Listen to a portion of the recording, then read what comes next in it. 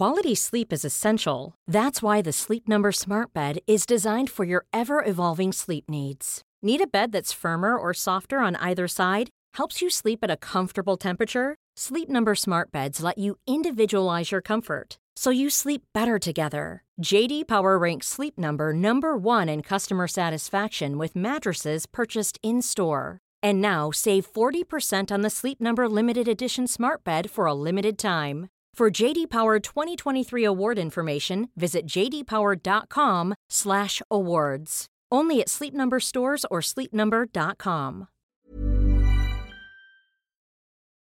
On Thursday, the 6th of February, Patricia Dowd, a manager at a Silicon Valley chip company, was working from home. She was recovering from flu symptoms, but at 57, she was otherwise healthy. Her sudden death that day, 2 hours after emailing a colleague, mystified the medical examiner. It was 5 days before the disease that had already killed 1,000 people in China was given a name, and it was another 2 months before Santa Clara County health officials could confirm Patricia Dowd was the first person known to have died from COVID-19 in America. Now the disease has killed 100,000 Americans. This is Checks and Balance. I'm John Prideaux, The Economist's US editor, and this is a podcast about the 2020 elections. Each week, we take one big theme shaping American politics and explore it in depth. Today, how well has America responded to COVID-19?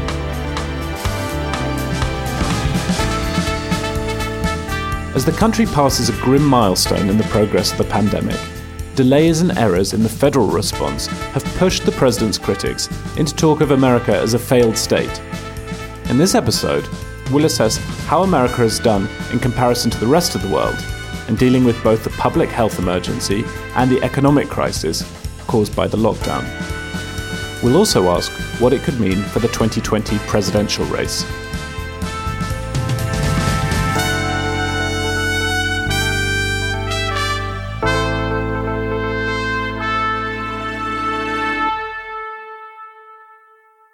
As ever, I'm joined by Charlotte Howard, The Economist's New York bureau chief, and by John Fasman, the Washington correspondent. How are you both doing? Lockdown's coming to an end. Freedom is around the corner. So Connecticut is just opening up. There are some restaurants that are open, and over Memorial Day weekend, we were out in parks, which were packed.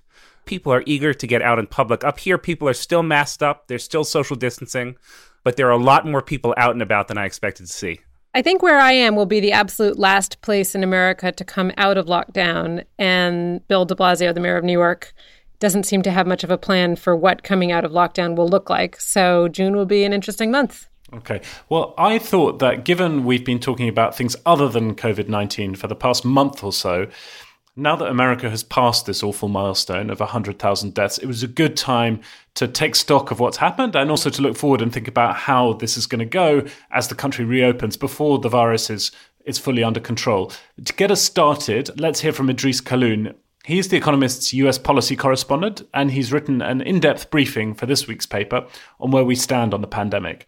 You may have heard him on our daily podcast, The Intelligence, this week. It's worth a listen if you missed it. I asked Idris to go a bit deeper into the numbers for us. The best data that we have to compare how countries are doing against one another is through the number of reported deaths. And if you try to compare America to countries in Western Europe, what you find is that so far, the number of people who have died in America, if you adjust for population, are about the same as have died in the European Union. Some of the places that have been worse affected in Europe, like France and Italy, even Britain, have done substantially worse so far than America has. So compared to them, it's about middle of the pack. If you compare to countries that clearly had an involved response, place like South Korea, a place even like Germany, America doesn't look nearly as good. Of course, America is a big country, and in absolute terms, it still leads in terms of the number of people who have died. So at the moment, the country is reopening. Those parts of the country that have had lockdowns are easing them. DC, where you are, which has been badly hit, the stay-at-home order is going to lapse quite soon, all being well. Does the country have a roadmap for how to open up without risking new major outbreaks? There isn't really a national plan, even though the experience from other countries that have emerged from lockdown, if you look at a place like South Korea or a place like Germany, places that had good responses, even China, you see that there are secondary infections that have to be controlled, that have to be monitored. And in America, it's quite heterogeneous in terms of how states are able to do that. Some states have done a pretty good job of getting the infrastructure in place. Some have not. In all cases, experts think that America might be opening a bit prematurely. One difference between the American and the European experience is that America still has a high level of infection and a high level of deaths. Yesterday, 1,500 deaths were reported in America. Only 300 or so were reported in the European Union as a whole, which has more people. Roughly 20,000 new cases are being detected every day in America. And obviously, when you have more people who are infected, more people who are being hospitalized, that means that there are more people who could be transmitting the virus to one another, right? And so America and Europe are kind of coming out of this at the same time. And I think that the big difference is there's still a reasonably high level of infection in America, and it's growing in some places like Alabama and Mississippi that hadn't really experienced it before. Finally, Idris, you've written the cover briefing in this week's Economist, 4 pages in this week's issue. What's one thing you heard in all your reporting that went into that piece of work that will stay with you? The thing that I think about still is the sense that the lockdown might not have been as successful as we thought, that the infrastructure that needed to be put into place to deal with the virus didn't really materialize, and the countries took this enormous economic hit, ostensibly for the public health benefits of not having to do this again. And it might have been done not well enough so that you end up needing a secondary kind of lockdown. That is somewhat pessimistic, but it is something that I think about a lot. The virus is not at all over in America. And I think that that's something that can be missed given that the country's reopening and people are understandably happy about that.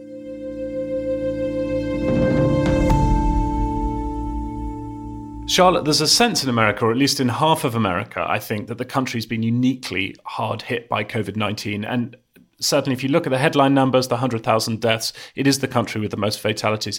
But it looks very different when you adjust it, when you adjust the death rate for population. And there, America's pretty much in the middle of the pack if you compare it with Western European countries, as Idris said. That's undoubtedly true. I do think, though, that it's worth considering at least 2 factors. One is that America is so much less dense than Britain, where you're situated. You think about these vast expanses of states that have very little population density. That means that transmission would be slowed in those places. And then second, America was a bit behind in terms of when the virus materialized. And so America actually had more time to prepare. And if you think about the wealth of the American government, the low density of America's population, and the extra time that America had ostensibly to prepare for the virus coming, I don't think that people should view the United States being middle of the pack in terms of mortality rate per person as a particular victory. To me, it seems, yes, not as bad, but still pretty awful. I think we could also look at how many deaths could have been prevented by an early response, both an early federal response in which the Defense Production Act was harnessed when it should have been, and in a more effective response in New York, which was really the locus of the virus. You saw Bill de Blasio very slow to shut the city down. You saw Andrew Cuomo putting patients with COVID into nursing homes, which seemed to increase the number of deaths. So it's true that on a per capita comparison with other countries, America hasn't done as badly, but it could have done much better.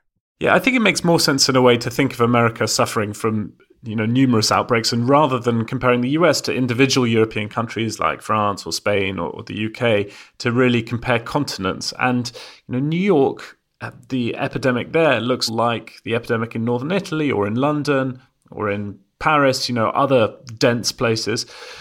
On the West Coast, by contrast, California has a death rate that's roughly equal to Germany's, which is seen to have done, a very good job handling COVID, despite the fact that California had some very early cases. So this does seem to be an area where, different decisions made by mayors and made by state governors at different times seem to have had quite a big impact on this. That said, to Charlotte's point about density, it almost seems like this virus doesn't care a whole lot for the plans of politicians. I mean, if you look at the places where it's killed most, it has been sort of very dense, globally connected cities. That's true whether it's, New York or Sao Paulo in Brazil, which is being hit really hard at the moment as well. And if you look at places where it's hit in less populous areas, those have also been determined by density. There's the funeral in Daughtry County, Georgia, meatpacking plants across the Midwest. Places that are less dense come off better. Charlotte, I think quite a lot of Americans look at the performance of the federal government during this crisis, and in particular, some of the things Donald Trump's been saying, look at the death toll and conclude that the one thing, i.e. a lackluster federal response, has kind of caused the second thing, the high death toll. Is that right? Evaluating Trump's performance on any issue is a little complicated because he very often gives a strong impression of incompetence. And then sometimes he's also substantively incompetent. So there's this thing where he seems like a total wild card and says crazy things about suggesting people drink bleach and so forth. And the question is whether that has a knock-on effect in a substantive way in how he runs the executive branch.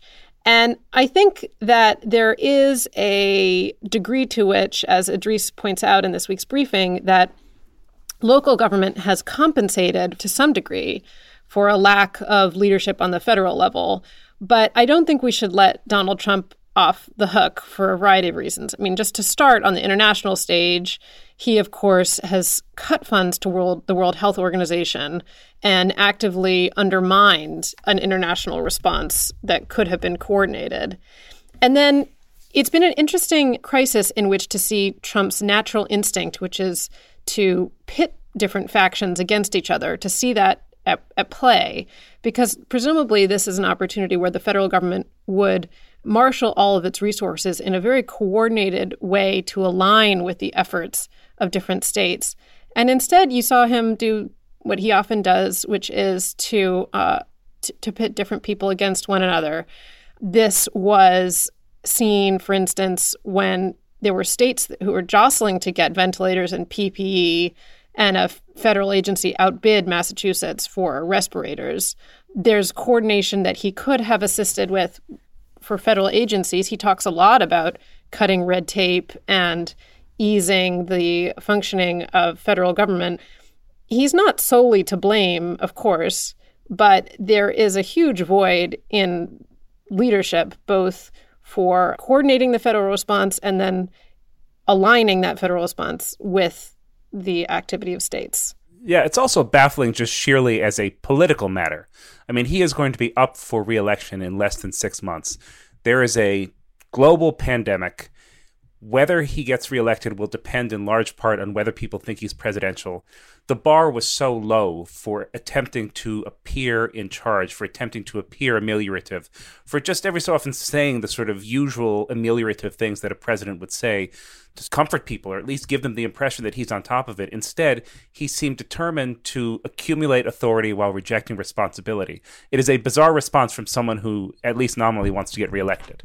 I don't know, John, though. I think that there's a chance that this could play well for him. It's very hard to anticipate how exactly things will be spun. And I certainly could see a world where he says that states didn't act early enough. He's right in New York. And as John Prideaux pointed out, that it was de Blasio as well as Cuomo who's been hailed as a hero through this crisis. I mean, Cuomo didn't shut the state down early enough. So I think Trump can credibly point to Democrats not taking action either. And then, there is this huge population of millions and millions of people. We saw, again, unemployment claims this week of over 2 million, which is down from what it was, but still an astonishing number of people who've lost their jobs.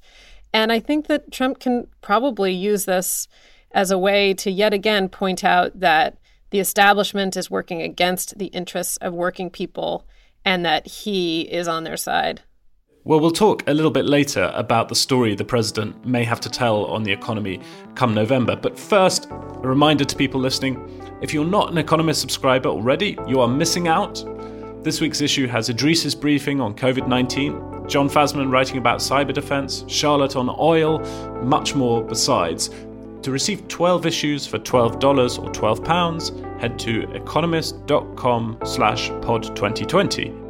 The link is in the show notes for this episode.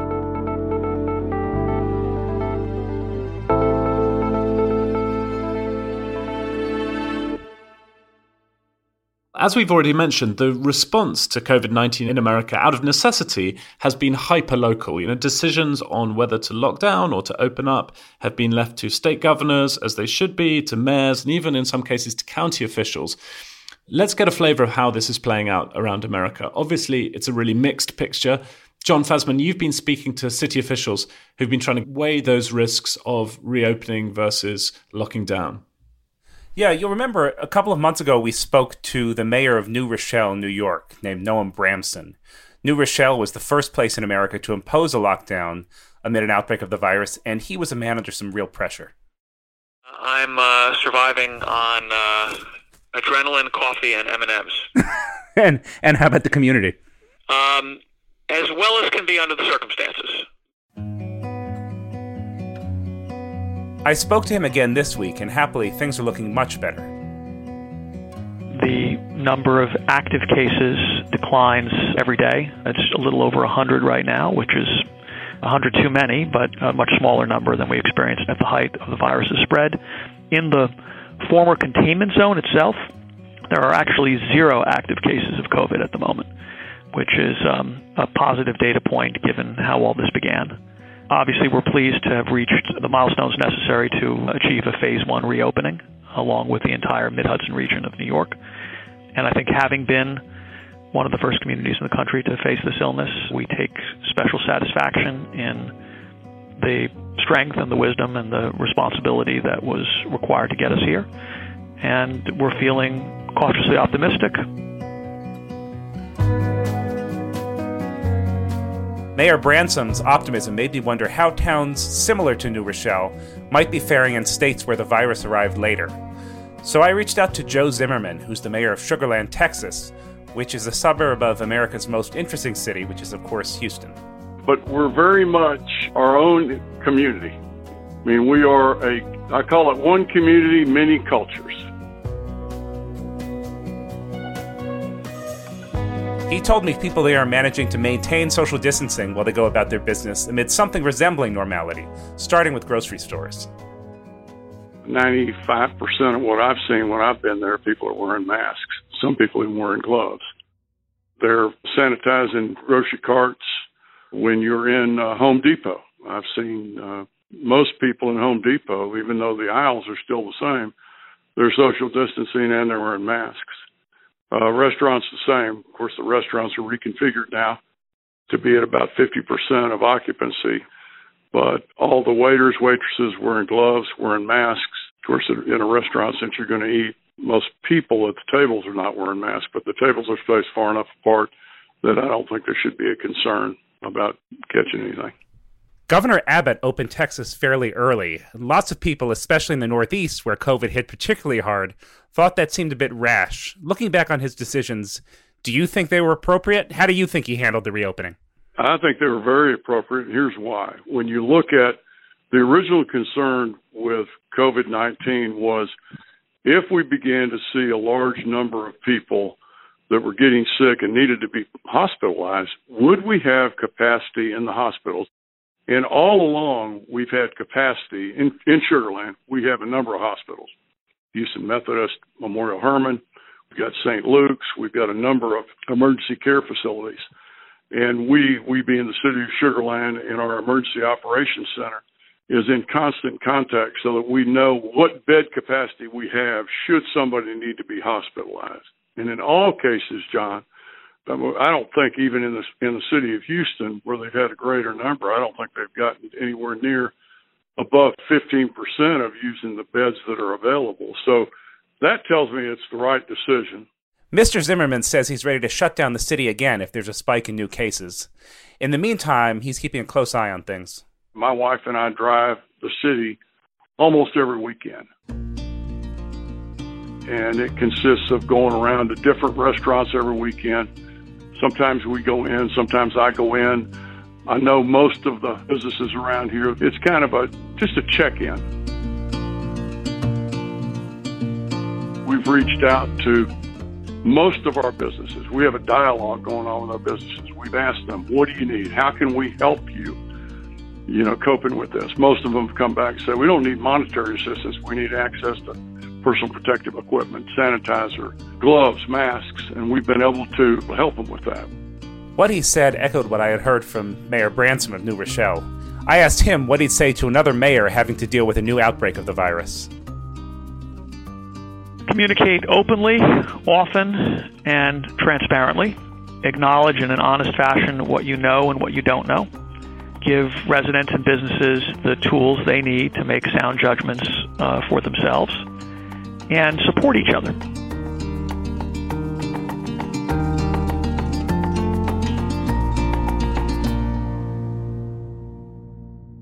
Given the amount of craziness that's been coming out the White House recently, I find it deeply reassuring, John, to reflect on the fact that it's mayors like these very sensible, level-headed people who actually get to make the decisions in America on when a lockdown eases and when it's necessary to shut down businesses again. It was also particularly nice to hear from Joe Zimmerman in Sugar Land. I, like you, share an obsession with Houston, and Sugar Land, I think, is one of the most fascinating bits of Houston. It's about the most diverse place in America and therefore on the planet. I think that's absolutely right, and I'm especially glad, since you're the one who approves my stories, that you share my affinity for Houston. I'm going to go early and often. One thing that both of them said that I was struck by is they both mentioned the importance of density in how the virus spreads. Mayor Branson said that the initial sort of spread was I believe in a housing project, and that the spread had a lot to do with land use and density. When I asked Mayor Zimmerman why he thought that Houston and Sugar Land had not been as hard hit as a lot of northeastern cities, he said that Houston is just a more sprawling, broader place. So that seems to me, in much of America, that is a natural defense against the spread of the virus. So you have seen outbreaks in New York, New Jersey, Massachusetts, very dense public transport-focused places, Detroit as well, where the bus system is really important. Where you've seen outbreaks in the rest of America, it is usually linked to discrete events, whether that is a funeral, whether that is a meatpacking plant, whether that's a choir practice. But it is less linked to sort of how people live their lives daily than it is in the Northeast and in a lot of European cities.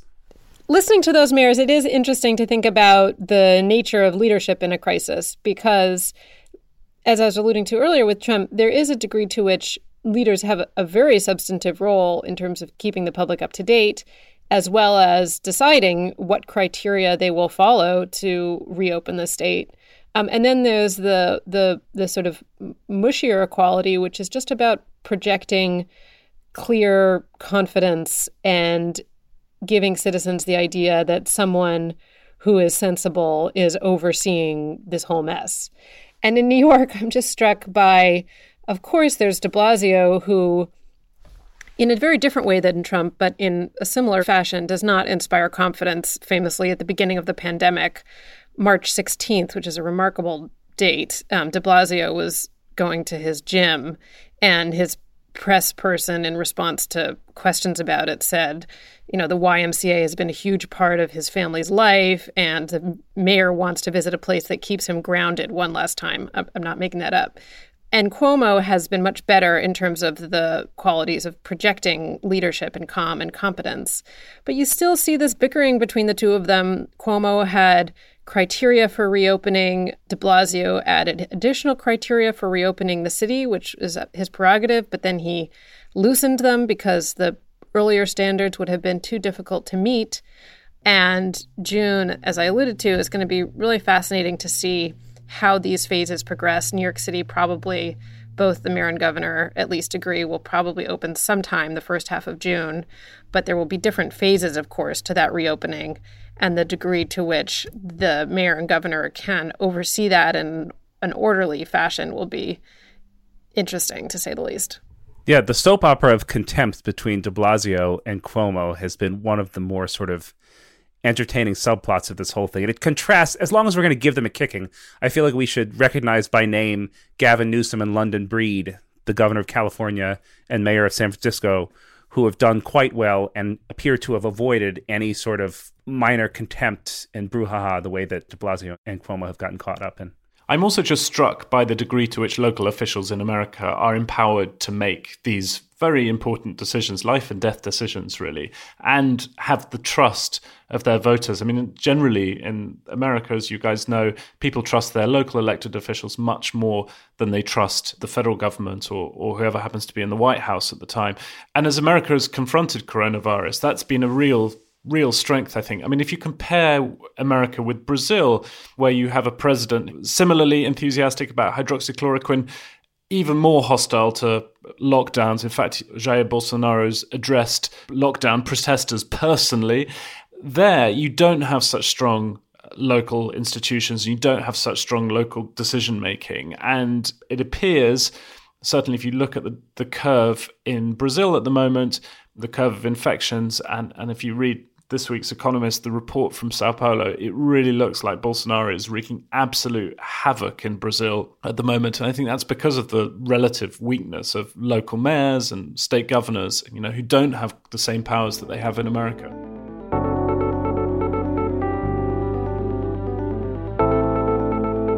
We'll be back to assess the federal response to the economic impact of COVID-19 in just a moment.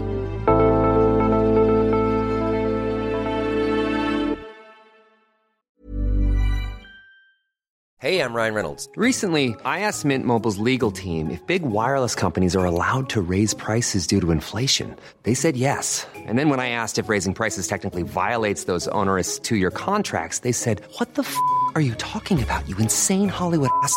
So to recap, we're cutting the price of Mint Unlimited from $30 a month to just $15 a month. Give it a try at mintmobile.com/switch. $45 up front for 3 months plus taxes and fees. Promo rate for new customers for limited time. Unlimited more than 40 gigabytes per month. Slows full terms at mintmobile.com. Despite the grim death toll, for most Americans, it will be the economic impact of COVID-19 that really hits home. Henry Kerr is The Economist's economics editor. I asked him to assess the response to the crisis so far. The statistic that most clearly illustrates how badly the US economy is doing comes from the labour market. If you look at the last jobs market report we have for April, it showed as many jobs being destroyed as were created in almost the entirety of the last decade. It took the overall number of jobs back to the number that were around at the start of 2011, which is pretty astonishing given the strong jobs growth we've had since then. In fact, if you now look at the proportion of people in their prime working years, 25 to 54-year-olds with jobs, almost a third of them do not have jobs at the moment. And the last time that was true was back in the mid-1970s, when about half of women in that age group didn't work. So we're really seeing extraordinary times in the labour market.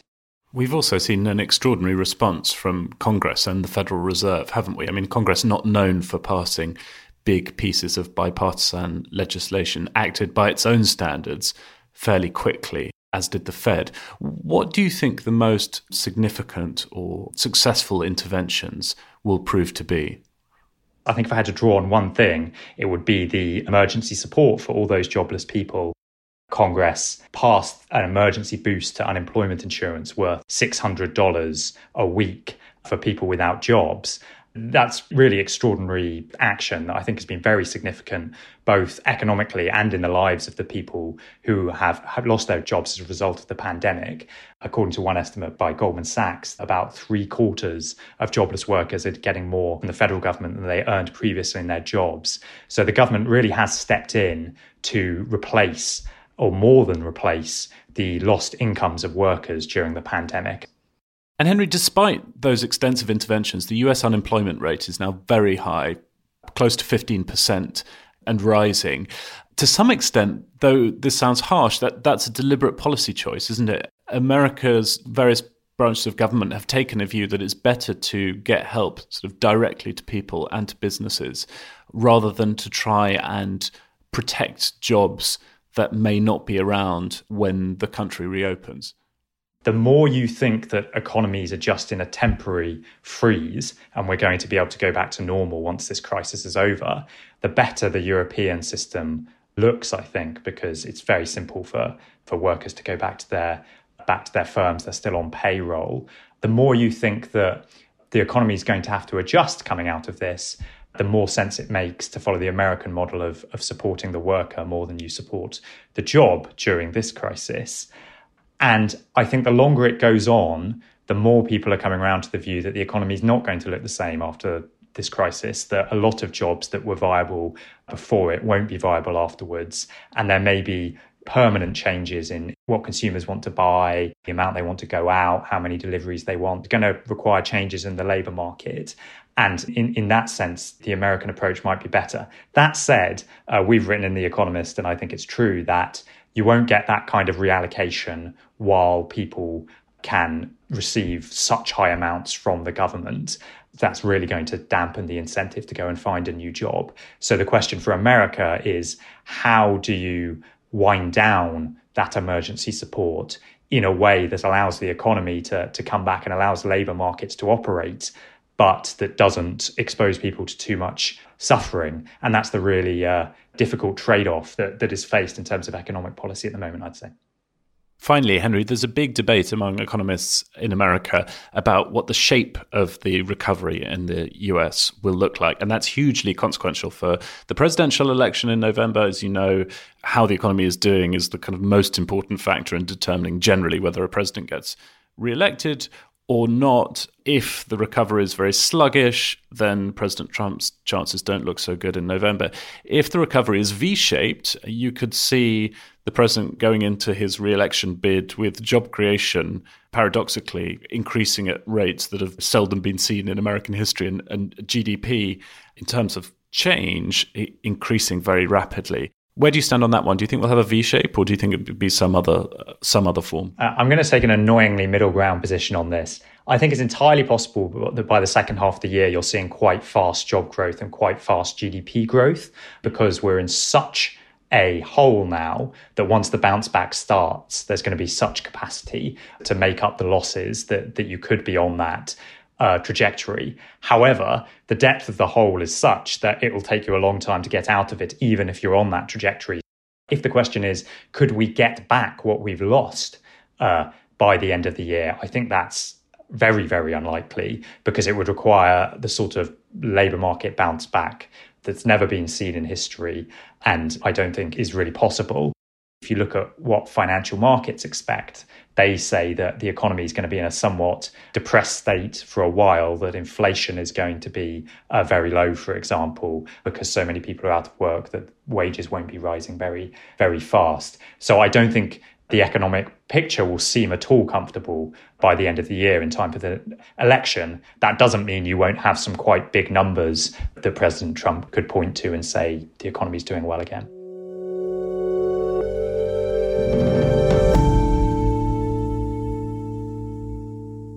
It's interesting. I was struck in Idris's piece this week explaining the scale of America's fiscal stimulus amounting to 14% of GDP. And interestingly, that's higher than the stimulus in most European countries, including the Nordic ones, which, as a colleague of mine likes to refer to them as the goody-goody Scandies, who we think of as being very generous.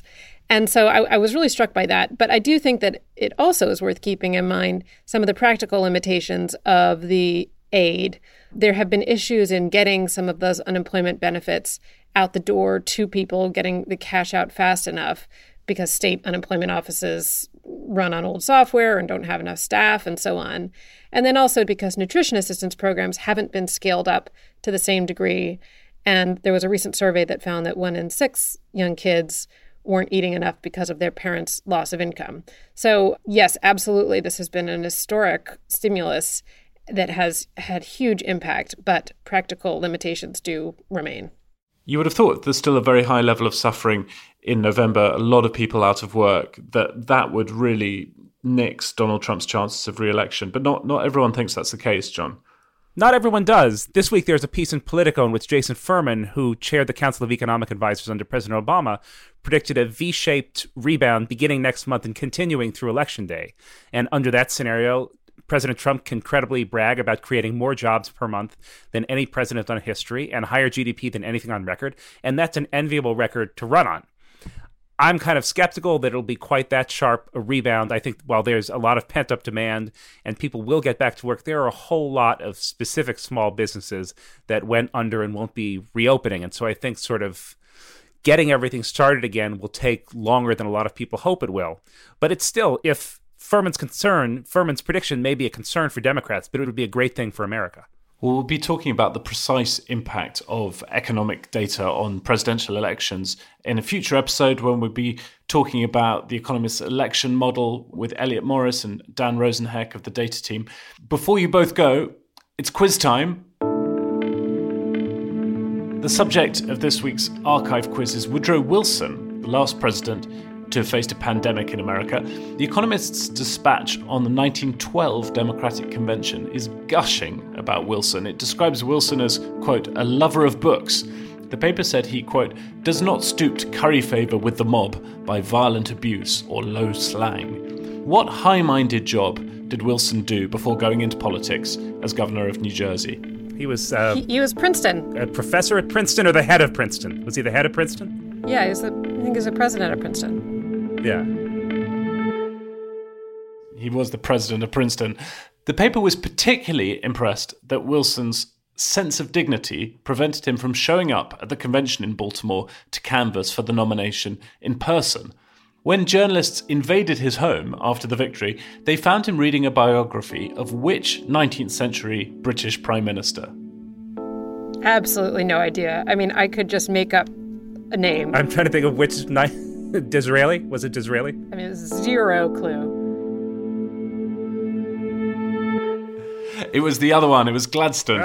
Having given you that rather softball question on Princeton, I think it was important to carry on the humiliation with a question that no reasonable American would be able to answer. Thank you, John. Thanks, John. Thank you, Charlotte. Bye. Thank you. That's all from us. If you're enjoying the podcast, please spread the word and leave a review and a rating on your podcast app. Thanks very much for listening. Stay safe and stay sane. See you for more Checks and Balance next week.